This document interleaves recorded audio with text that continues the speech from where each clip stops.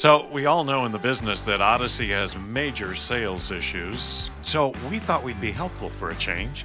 Keith and I thought we'd offer some helpful suggestions. Not that they care, but lots of spinning plates, but Tegna is finally sold.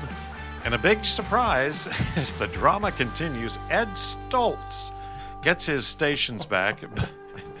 But for how long? We'll be talking about that too. Good morning. We're back with another episode of Media Insultant. Our opinions, comments, and ideas. In Seattle, I'm Jackson Weaver, and in California, it's Keith Samuels. We do this each Tuesday and Thursday. So today, we'd like to welcome you to the Tuesday edition, March 1st, of Media Insultant.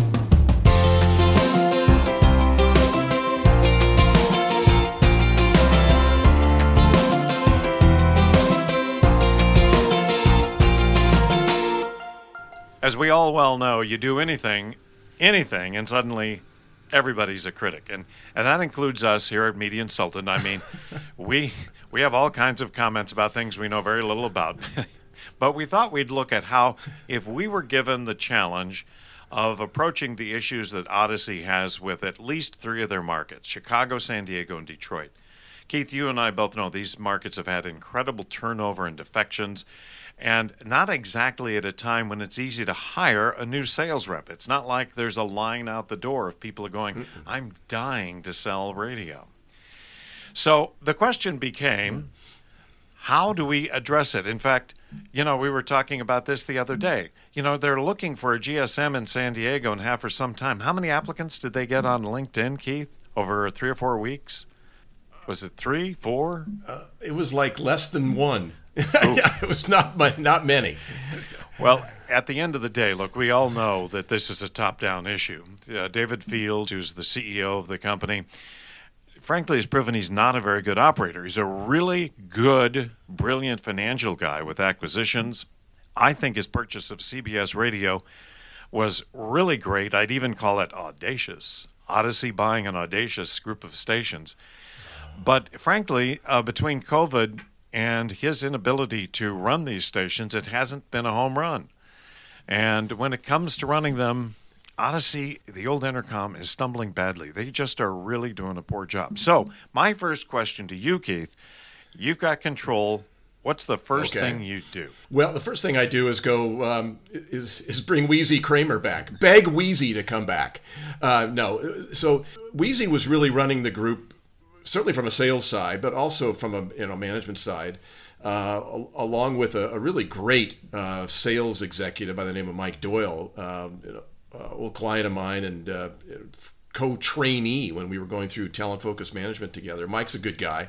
So Mike was kind of a CRO, local sales guy. Wheezy was really great at managing local stations. They're both gone. So over the last 2 years, they both retired. Wheezy more for probably personal health reasons than anything else, and Mike because he wasn't their guy anymore, or maybe he was Wheezy's guy and not the new Susan Larkin who took Wheezy's place as guy.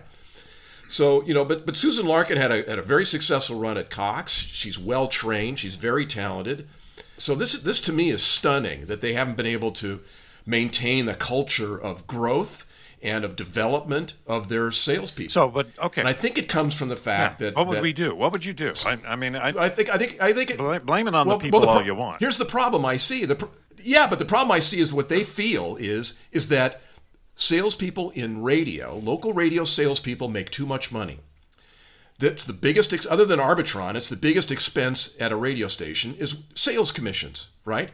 And so the first place they go to cut expenses, which they needed to do after buying CBS, is you cut commissions. You cut comp plans for managers and for salespeople. It's really super easy to do. It's real easy for the accountants and finance to do. They just go, well, if instead of paying 15% on local direct, we'll pay 12%. And they can run that number and easily calculate the savings of what that lowering the commission 3% would be. Oh, but we'll come up with some other gimmicks to help them develop more business and make that money back. And so they're doing all these tricks and games with how to run a compensation plan for sellers in major markets. These are big markets. These are salespeople that have other options in these big markets, like iHeart, or like Beasley in Detroit. Beasley in Detroit, for example, or Cox in some markets, or whatever it might be. There are options for these people to go to. When you start messing around with really good, talented people, you're going to have problems. And that's what they have.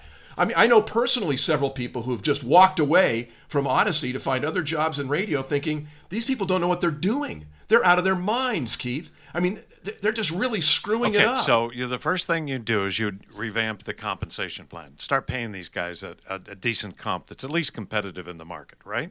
Yes, and remove all the tips and tricks about the fetish that radio has in developing new business. You know, the highest commission rates at radio stations are on new business. And, you know, and there's lots of ways to define what's new.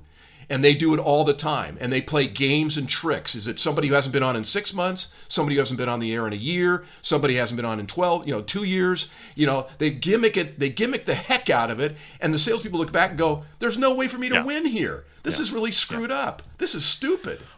Take the stupidity and the ridiculousness out of the managers' heads about how to compensate their people. Now you get to the next part of it, which is, how do you quit screwing around with the accounts that these people get to call on? Because the other great way you can manipulate salespeople is by taking accounts away from them, by messing with what we call their account list, the list of business, the book of business that they're overseeing.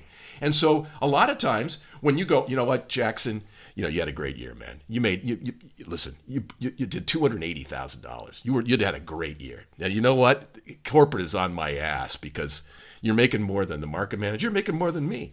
So, you know, they've asked me to kind of move some accounts around. I got to share the wealth here a little bit. So I'm going to take this account, that account, and those accounts away from you, and I'm going to spread them around on the rest of the staff, you know, because I don't want any of those people to leave. And so they end up jerking around where you can go to go sell.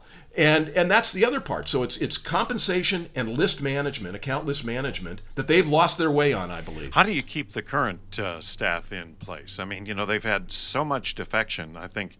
So you do compensation. You quit screwing around with the list. But, you know, you've also got to acknowledge that you screwed up. I think this is really one of the big things that corporate America just is so remiss at doing.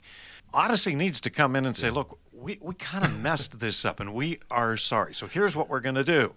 And then they're going to have to set out a vision for, 90 days. Just get people to stick around for 90 days and say, look, we can make it better. Give us 90 days. Because the way they're losing things, and you saw Jerry Del Cagliano's column this morning in Detroit about how they're all going over to Beasley. Something like 15 people have gone to Beasley in the last year. And, now they're talking about changing the no-compete. So, okay, that makes it even harder to recruit. You come to work for us, but boy, don't ever think about going anywhere else unless you're going to be selling porta potties in Ann Arbor. I mean, it's just, they just are so unwilling to turn around and say, but I think it's because I don't think they think this is the Odyssey senior management. I don't think they think they're wrong. I think they think they're the smartest people in the room. And so you have cases like Jerry wrote about with Deb Kenyon in Detroit, where, Deb is so pissed off that she's going to beat the hell out of people who even think about going to Beasley. And I'm going, oh, that's helpful. Right. Because what are you going to do to me? What are you going to do to me when I leave, Deb? I'm out of here. Screw you, And so it's like, the beatings will continue until morale improves. And Deb's a veteran. Deb's been in this business a long freaking time. I mean, she's been running those Entercom stations in Detroit, CBS that became Entercom, that's now Odyssey. She was a CBS gal since 1999. I mean, she's been around the block. She knows. How did she just get so stupid? How do you get so bad? Well, I think you do because you buy into what the board is telling David, and the board is run by, Joel Hollander, who used to run CBS. And now you've got Susan Larkin, who's got a deer in the headlights look, no doubt, about what's happening to her group. And everybody's buying in. It's going to take a lot for them to step back from this and take a deep breath and go, maybe the problem is us. not the people that we're losing. Maybe the problem is us. Well, and I think, and I don't think they'll ever admit that. That's right. And I think you brought up a key thing that's really, really on top of it. I don't think it matters much. I think they've reached the point, on Thursday we're going to talk about some of the quarterly returns, and Odyssey didn't have a horrible quarter. And it wasn't bad, it wasn't a complete fall off. So, and that's obviously just my opinion. But the point is that I think management doesn't care. I think they just go, yeah, don't bother me with this stuff. It's going to bite them at some point. And the problem we've all seen is this stuff. Yeah, this stuff becomes corrosive. And pretty soon you're just like, the Roadrunner. You're flying, just the coyote is flying off the cliff and he just keeps running and suddenly looks down and goes, oh, shit, and plunges. And that's the thing that's going to happen. Okay. Well, like an episode of The Edge of Night or This Is Us, Ed Stoltz, the Ed Stoltz drama is back. But first, the long-anticipated and contentious purchase of Tegna's TV stations is finally agreed to. Looks like Tegna stations will be sold to Standard General. Standard General had always been a major shareholder in Tegna, which, as you pointed out, was the TV stations that spun out from Gannett. So without going back too far. And as I understand the deal, Standard General and Apollo, which is a majority owner in Cox Television, are putting together a deal to buy the stations, with Apollo providing cash to do the deal, but they claim they'll have no voting rights in Tegna, so they can continue to control Cox. Soo-Young Kim, who's the controlling shareholder in Standard General, has been agitating for better returns from Tegna, and he's been on David Lougie's ass, to put it bluntly, about what they can do with Tegna. And, I got to be honest with you, I think Tegna is one of the best-run TV station groups in the country. They have great cash flow, they do well, they're well-respected. And so now Soo-Young Kim gets to prove that he's the smartest guy in the room. Well, we'll see. Unfortunately, the company is no longer going to be publicly traded, so I guess we'll just find out in the rumor mill. So what's your thought on this? Yeah. Apollo providing the money on this, is the FCC going to go, I don't know if that works. What do you think? Yeah, you and I have spent a lot of time studying more time than I care to admit, studying the finances of this deal. And we were originally thinking, when the rumor mill was grinding away, that Apollo and Standard General were going to buy Tegna, or were offering to buy Tegna, was that it would be more of a traditional deal, and that would cause, that Apollo would be part of the management of those stations, along with a much smaller Standard General company. But it's not that way. They're not going to have voting control, right? They're not going to have equity shares. It's a weird financial deal. Yeah, it's a weird financial deal that I think is kind of brilliant when you think about them kind of getting through the FCC for all the final approvals. And so they're not going to have to spin off Cox stations like we thought they might have to. In fact, they've even traded a few of the stations around. I mean, Cox is giving Boston to Tegna, and Tegna's giving a couple of stations in Texas to Cox to run. So they've really been moving the chess pieces around, and now there's going to be this deal. My question is, and I think you brought it up earlier in our prep, was that what happens if Standard General kind of falls apart or can't do it, can't handle the management of this company? Is Apollo in a position to take it over? Well, and that'd be the question. Are they in a secured position where they would be then controlling both Cox and Tegna? And, the FCC is going to scrutinize this. They'll probably pass it, but there's going to be some look at it. And, of course, the real scrutiny is going to be our friend Byron Allen, who has wanted some of these stations or all of these stations. And we haven't heard a word from him, but he's going to be pissed. And I think at one time he had a $29 per share offer, and this deal is going out in the low 20s, I think $22 per share. So Byron Allen's going to raise the minority issue. All right, real quickly, because we don't have a lot of time here left, Keith, because we've been blabbing again. Ed Stoltz is going to get back his stations. And, okay, I get it. Yeah. A shit show is always a shit show. But his latest saga is that he again controls his 3 radio stations. And just to refresh everyone, 3 stations he owned in Palm Springs, Las Vegas, and the Bay Area. Had to sell them, was ordered to sell them by court because he hadn't paid past due music rights fees. He'd been forced into involuntary bankruptcy. And then, lo and behold, he came up with the money to pay off the music rights companies. But in the meantime, the stations had been sold, at least contractually, to VCY America, or VCY, I think. Yep. So it looks like now the bankruptcy judge in Nevada gave him control over the stations as a debtor in possession. Is this ever going to end? What's your thought? No. Well, I think the end game is with us. Yeah, I think the end game's with us right now because Larry Patrick, who was the court-appointed receiver and was operating those stations in bankruptcy and finding a buyer and trying to get that sale closed and the FCC approved, which didn't happen because Ed went to the bankruptcy court in Nevada and filed voluntary bankruptcy. So now Larry Patrick is calling his bluff. He's basically saying, give the stations back. Prove that he can come out of this voluntary bankruptcy, this ploy to get to keep the stations. And by the way, he owes a lot more money still.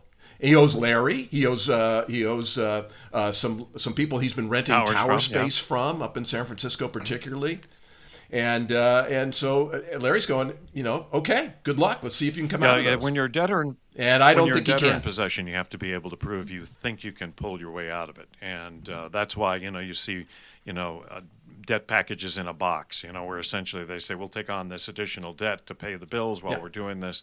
So he's going to have to come up with that. And, the good news is for us at Media Insultant, it gives us more drama to deal with. So, and we always love a little drama in media, even if it's in the bankruptcy court, Keith. So next Thursday, we'll talk about some other media topics from which we know little, but offer great, profound advice and wisdom.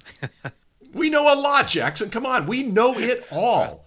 Just ask us. That's right. Hope you'll join us. Media Insultant is a production of InTown Media, and we drop new episodes each Tuesday and Thursday on your favorite podcasting platform. Videos are on Vimeo Showcase under Media Insultant. Until Thursday, Keith, have a good week. Thank you, Jackson, and still waiting for Scott Sutherland to hire a market manager in Denver, so maybe by Thursday. We'll have news.